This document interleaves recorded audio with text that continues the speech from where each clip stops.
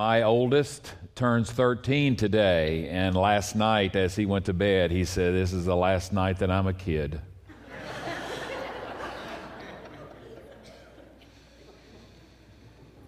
He says, "Dad, do I have to be mature?" And some of that natural enjoyment that I think one has with turning a teen is tempered a little bit by the fact that he understands that he's becoming a more responsible person. First, one thing that Sue and I have tried to drill in both of our boys' heads is that their choices will determine the life that they have.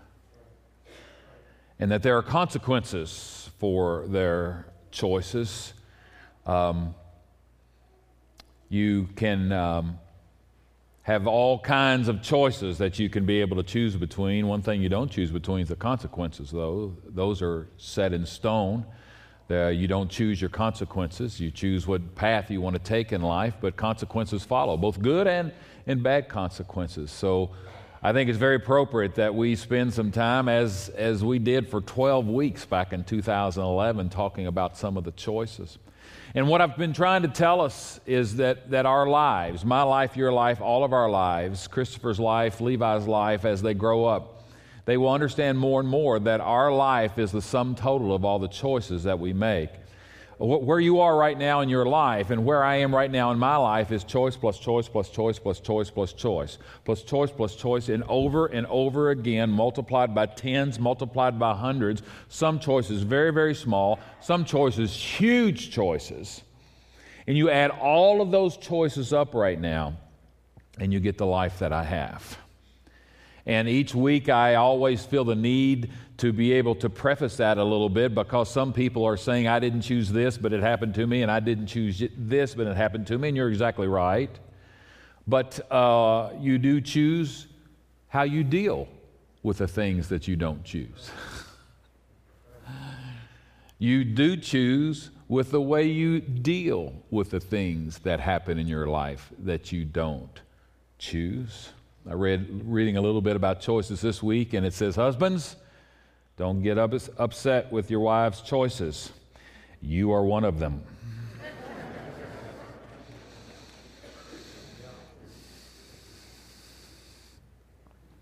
You are the engineer of your life.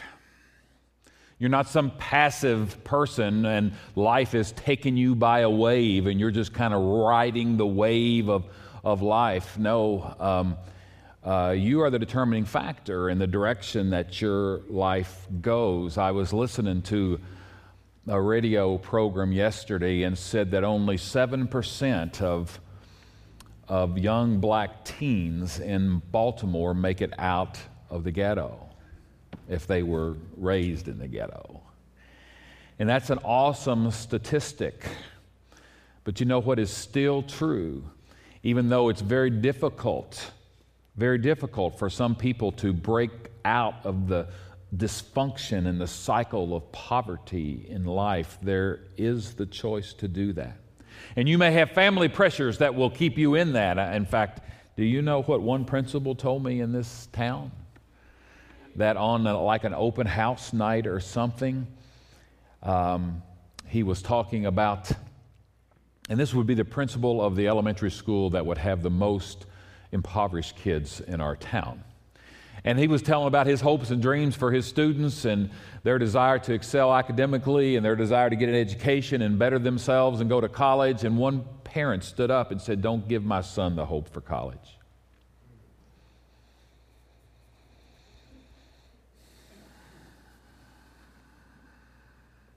Many kids have a lot of things going against them, and sometimes it's their mom and dad.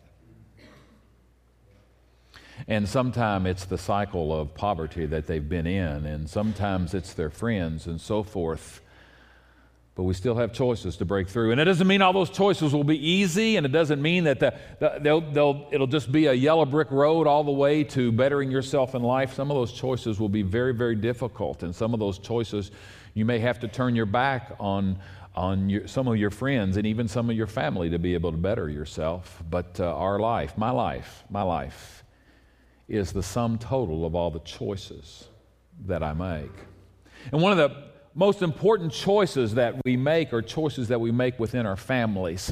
I think we all want to be able to make a difference in our world, and I think sometimes people want to make a difference in the world, and they're trying to make a difference in the world, but they forget that the difference in the world starts with a difference in the families, because better world, whatever that means, starts with a better family.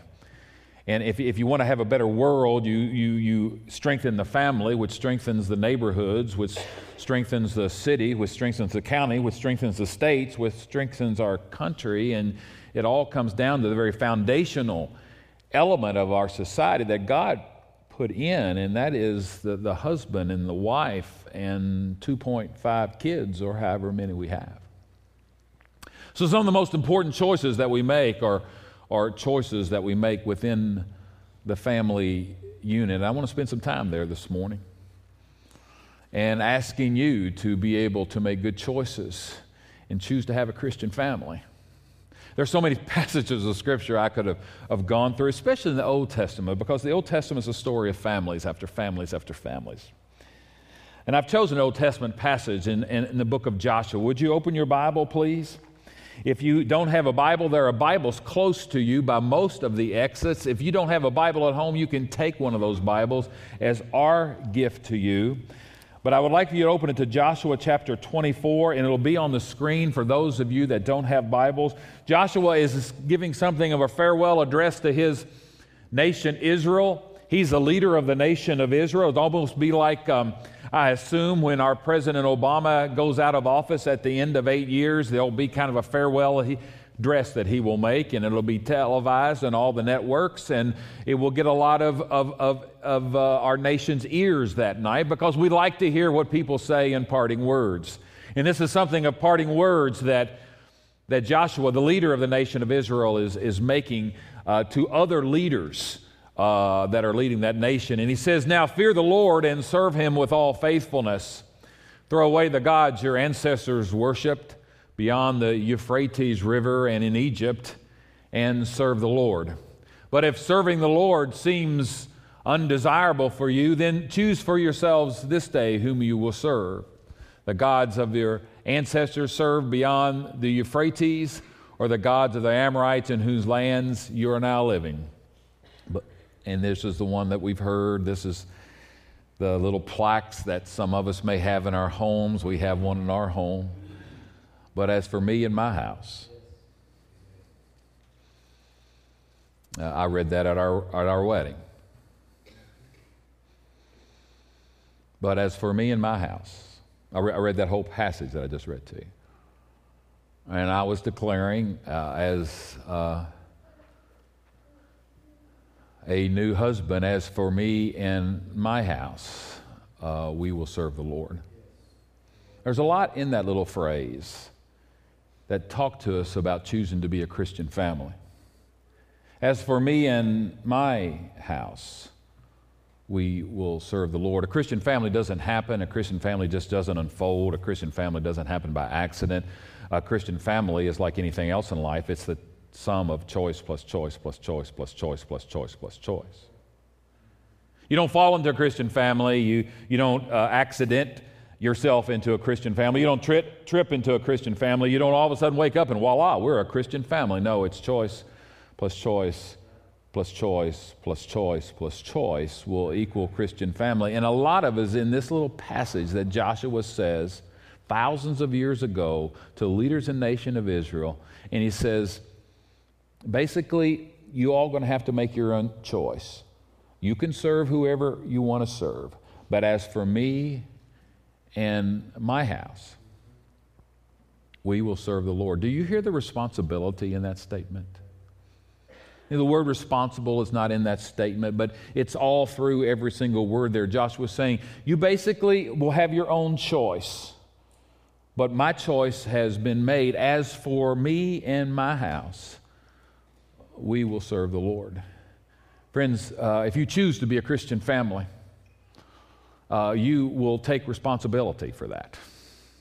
You will not let someone else determine that if you're a Christian family or not. You will not let the pastor determine it. You will not let the Sunday school teachers determine it. You will not let Pastor Brian determine it. You will take responsibility for that and saying that as for me and my house, I will take responsibility. My wife will take responsibility. And though this may happen over here and this may happen over here, as for me and my house, what happens inside my house, we will serve the Lord. I don't have any control about what happens in state government, and I don't have any control about what happens in city government, and I really don't have a whole lot of control of what goes on in the neighborhood. I don't have any control of what goes on in the apartment complex, and I really don't have any control in what goes on in my extended family, on what my mother and father say, or what her mother and father says, or what aunts and uncles. I really don't have any control of that. But you know what? As for me and my house,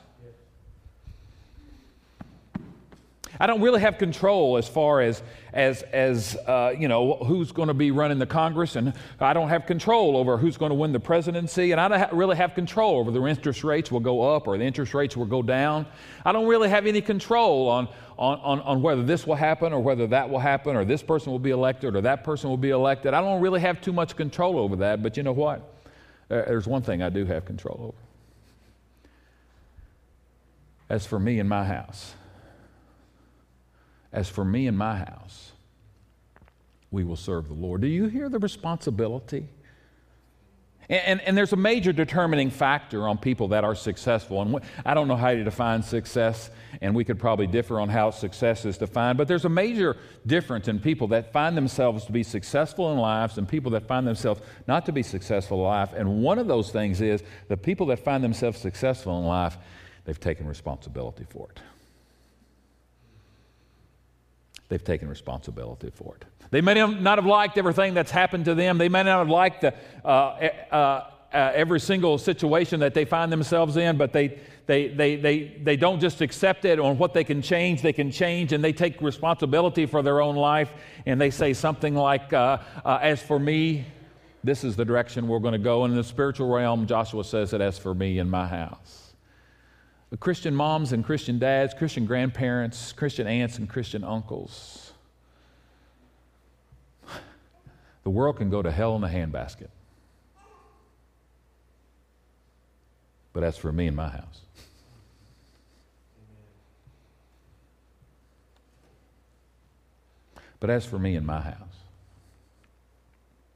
the Supreme Court can approve gay marriage. But as for me and my house,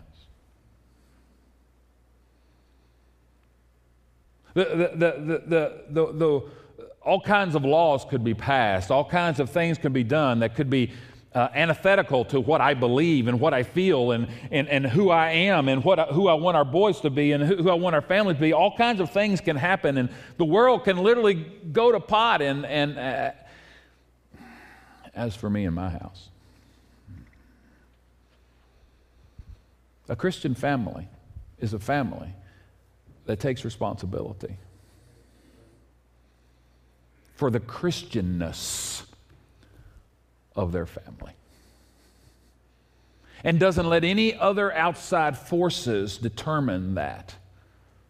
And they don't really let any other outside forces really even be the main contributor to the Christianness of my family, whether it be a Pastor Brian or a Sunday school teacher or anybody else, because you know what? As for me and my house, I take care of the Christianness of my family.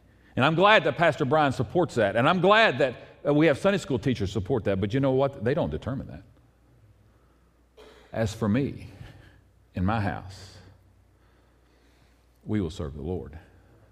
And I don't pass off the Christianness of my family, and I don't pass off anything at all and to anyone else, because if I'm going to choose to be a Christian family, I have to accept responsibility for that.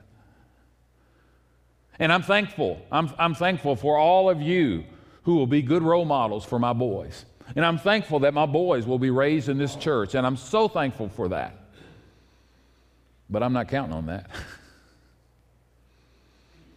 I'm not counting on you. Because as for me and my house, we will serve the Lord. The Old Testament is full of passages like this. Deuteronomy chapter 6, many of you have probably memorized this passage. Deuteronomy 6:4 is something that good Israelites they repeated back then, and good Jews today, yesterday, you could have gone into a Jewish service and they would have repeated the same thing. Hear, O Israel, the Lord our God, the Lord is one. Love the Lord your God with all your heart, with all your soul, and with all your strength. These commandments that I give you today are to be upon your hearts. Now listen, impress them. Impress them. The word impress literally comes from a Hebrew word that means to make an engraving. To make an engraving. Impress them on your children. Talk about them. Talk about them when you sit at home, when you walk along the road. Talk about them when you're at the soccer field. Talk about them when you're driving to Walmart. And talk about them when you're driving to leave out of school. And talk about them at Chick-fil-A, and impress them on your children, and engrave them on your hearts. And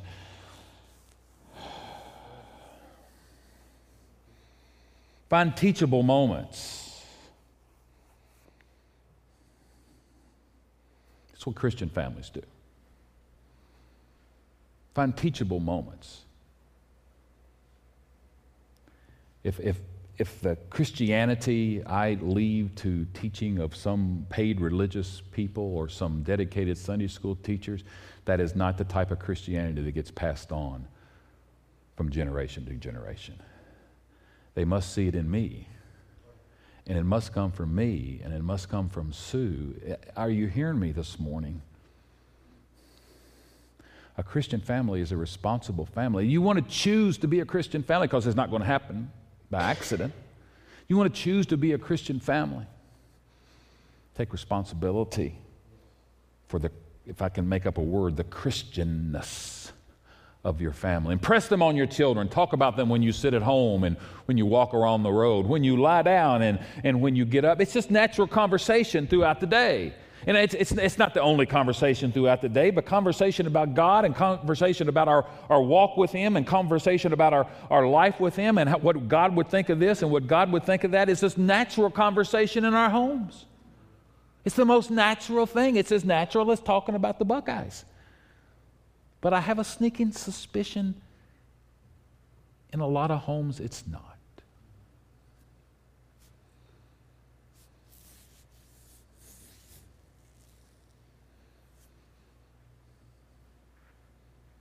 Tie them as symbols on your hands, and that's cultural for ancient Jews as they tied Scripture many times and to their hands. And have you seen them dangling from their foreheads and from their brims of their hats that they wear sometimes? Write them on the door frames of your houses. Moses was saying here in Deuteronomy, he says, you got to take responsibility for this. As for me and my house. And do you know who responsibility this falls on the most? You have mom and dad in the home. And it falls on dad the most. Because the Bible clearly says that the father is the head of the household. And we can say, well, that's not too cool to say in 2015, or we can just say what the Bible says. And when I stand before God one day, He's going to want to know from me, I think, much more than He's going to want to know from Sue.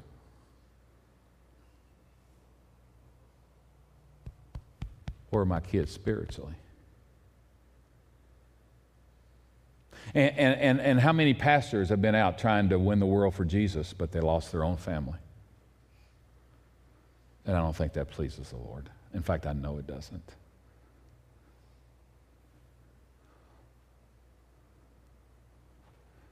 As for me and my house, if you're going to choose to be a Christian family, there's responsibility in there. But also in there is as for me and my house. As for me and my house. It's not a divided family, is it? As for me and everyone under my roof, as for me and my house. A Christian family, friends, is a united family. A Christian family that is one that can be as Christian as they possibly can is where husband and wife are both on the same wavelength. That's a Christian family. It's not a divided home. It's not a home where there's double-mindedness, and we could have people stand up right now and talk about some difficulties in some homes because there's double-mindedness there. And we could have people stand up and talk about difficulty in marriages because there's double-mindedness there. And this is not only a Christian thing. I mean, my goodness, I mean, this is a common sense thing. And I'm not saying anything that all of a sudden is a light bulb's going off in your head. Well, I've never thought that thought before. No, well, we just have to be obedient to that thought that a Christian home is a united home. It's not a divided home. The Bible says that Solomon was the wisest man who ever lived. But as we've joked before, I don't know how that fits into marrying 700 wives and how the wisest. But you know what Solomon's downfall was? Those wives, and especially the wives that he married outside the faith. This is what the Scripture says. 1 Kings chapter 11, King Solomon, however, loved many foreign women.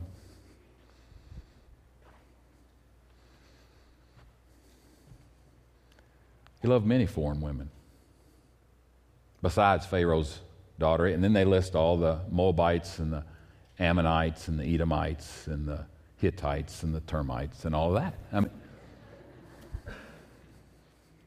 they were from nations about which the Lord had told the Israelites, you must not intermarry with them. You see, these people worship other gods, and you're not on the same spiritual wavelength as these people. And I want my people to be on the same spiritual wavelength. So God says, child, I know what's best for you. It's best that you not have a divided family. So don't intermarry. Don't intermarry.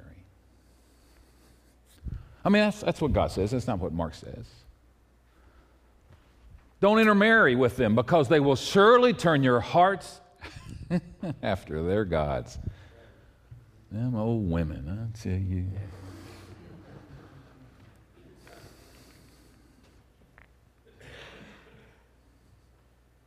Nevertheless, history records, Solomon held fast to them in love.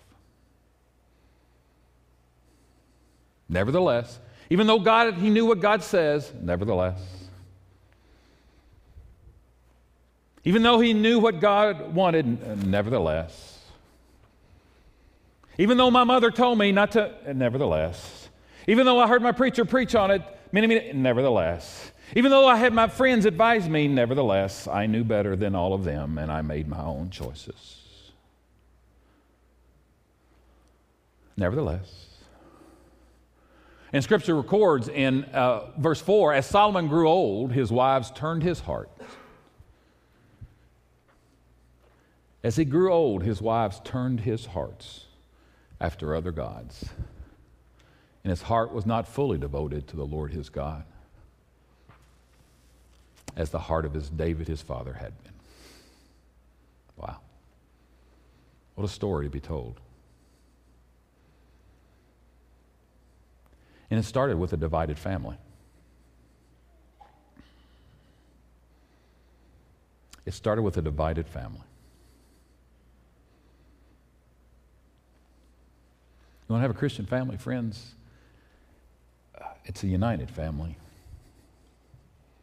Both husband and wife are on the same spiritual wavelength. That's the definition of a Christian family. Now, sometimes two unbelievers will marry, and one husband, the husband or the wife may come to Christ, and you've got some undividedness there, and that's a matter of prayer. That doesn't mean the husband or the wife goes out and gets a divorce. No. Paul talks about that plainly in Corinthians. But we're missing something. if husband and wives aren't on the same wavelength. It's not fully the Christian family. And it's the females that usually make this mistake more than guys do. Because they get to be 22, 23, 24, 27, 28, and they think they're going to be an old maid the rest of their life, and they have to grab hold of somebody real quick. Instead of holding out and waiting in faith. In faith. Sue waited and waited and waited.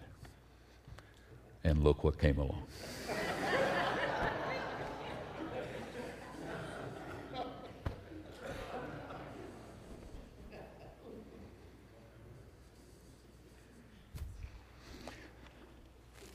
The New Testament says, do not be unequally yoked. 2 Corinthians chapter 6. Do not be yoked together with unbelievers. Oh, that doesn't mean that I'm not friendly to unbelievers, but I'm not sure I go in business with them because we have two separate value systems. And if I wouldn't go in business with them, I surely wouldn't marry one.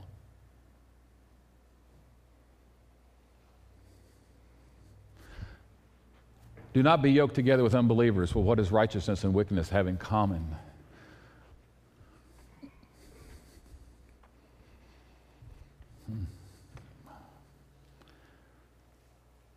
A Christian family does not happen by accident. You have to choose to have one. Choose to be responsible for the Christianness of the family. Choose to have a united family, a single-minded family, a family that's going the same way, not families that are kind of fighting against one another. Wow, that's a Christian family. Now, there are good and godly people that are in marriages that are not equally yoked, and they made the mistake and they didn't listen to God, and nevertheless they went and married who they wanted to, and sometimes God is merciful and the other partner has been saved and become a Christian. That's great. That's great. Sometimes He's merciful amidst all of that. And sometimes there's couples that are still lingering in unyoked marriage, and God will give grace to that partner. Doesn't mean you say, I'm out of here. No, you made a choice, and there's consequences for your choice.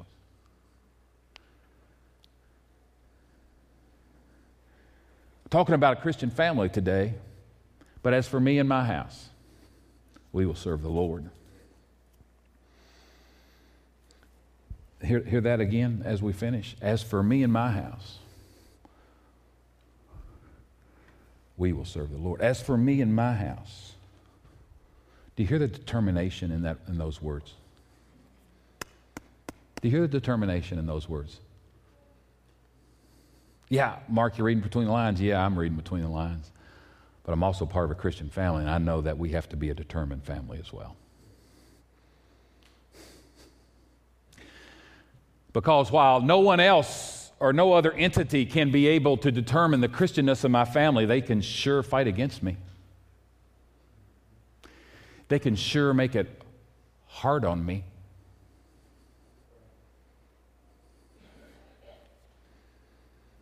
And a Christian family is one that has to be determined to get through those difficult times.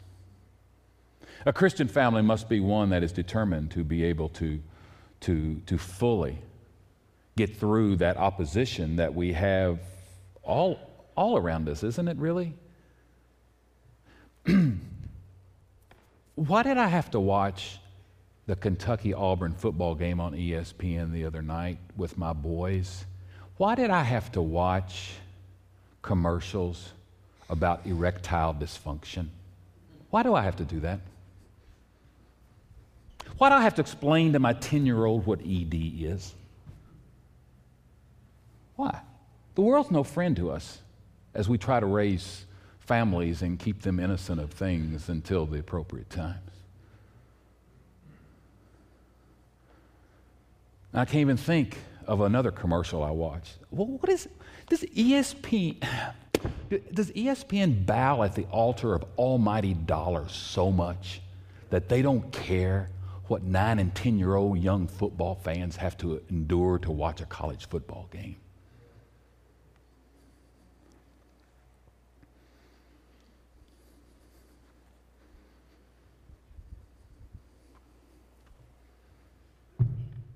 This world is not a friend of ours.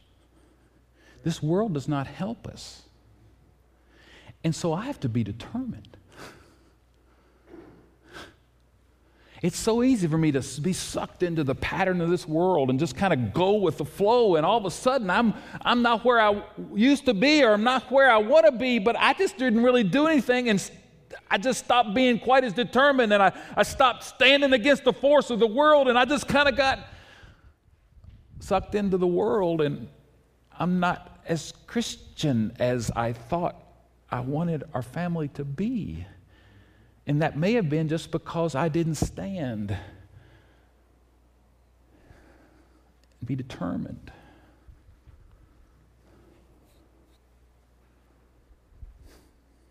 I don't know what that means to you. I know a few times what it's meant for us. I knew a few times what it's meant for us. What I find out, what it means for us, is that we don't watch too much TV in our house, because I can't really find anything that's helping us toward the kingdom of God, to be quite honest with you. In fact, most I see on TV takes us away from that. And so we just don't watch too much. And our boys have grown up not watching it, and they don't even ask. I mean, they don't want to know why we're not watching CBS or NBC or whatever. And what I've learned to do, I've learned to do a little too late the other night at the ball game, is to, as soon as there's a commercial, I mute.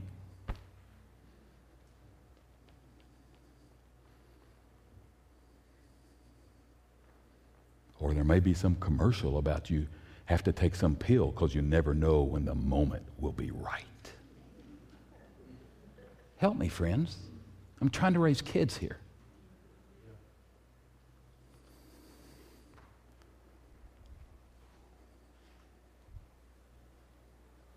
I've just come this morning because I think God wants us to be Christian families, and I think He wants to remind me and remind you that that's a choice. That's not something we wake up and, well, I didn't really know we were going to be one, but look, we're a Christian. No, that doesn't happen. It's intentional. It's intentional. And there's responsibility in that. There's a unitedness in that. And there's just plain old dogged determination in that.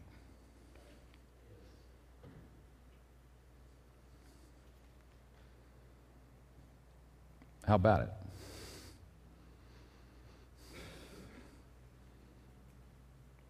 Are we responsible? Are we united? Are we determined? Those three, with yes, probably many others attached, add up to a certain Christianness in our families.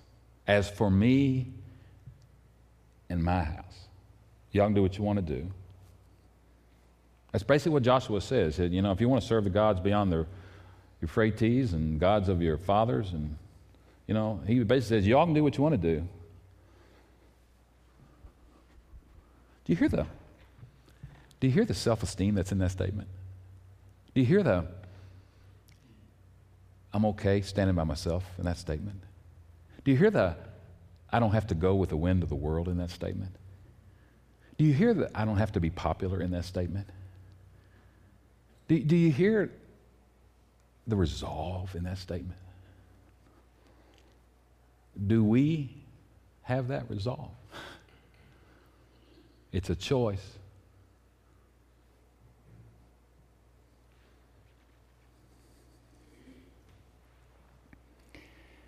Scripture says, I think in the book of Luke, that Jesus resolutely turned his face toward Jerusalem because he knew that the cross was waiting for him in Jerusalem.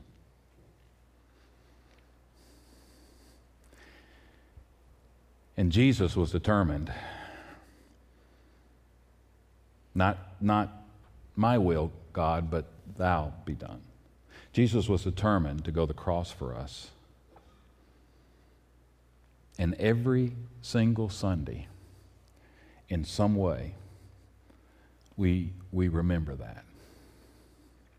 And that same determination that we need to keep one foot in front of the other in the Christian life, Jesus had to have something of that. Because in his humanness, he did not want to go to the cross. He did not want to endure the pain. But he resolutely set his face for Jerusalem to do what had to be done and what the Father wanted him to do.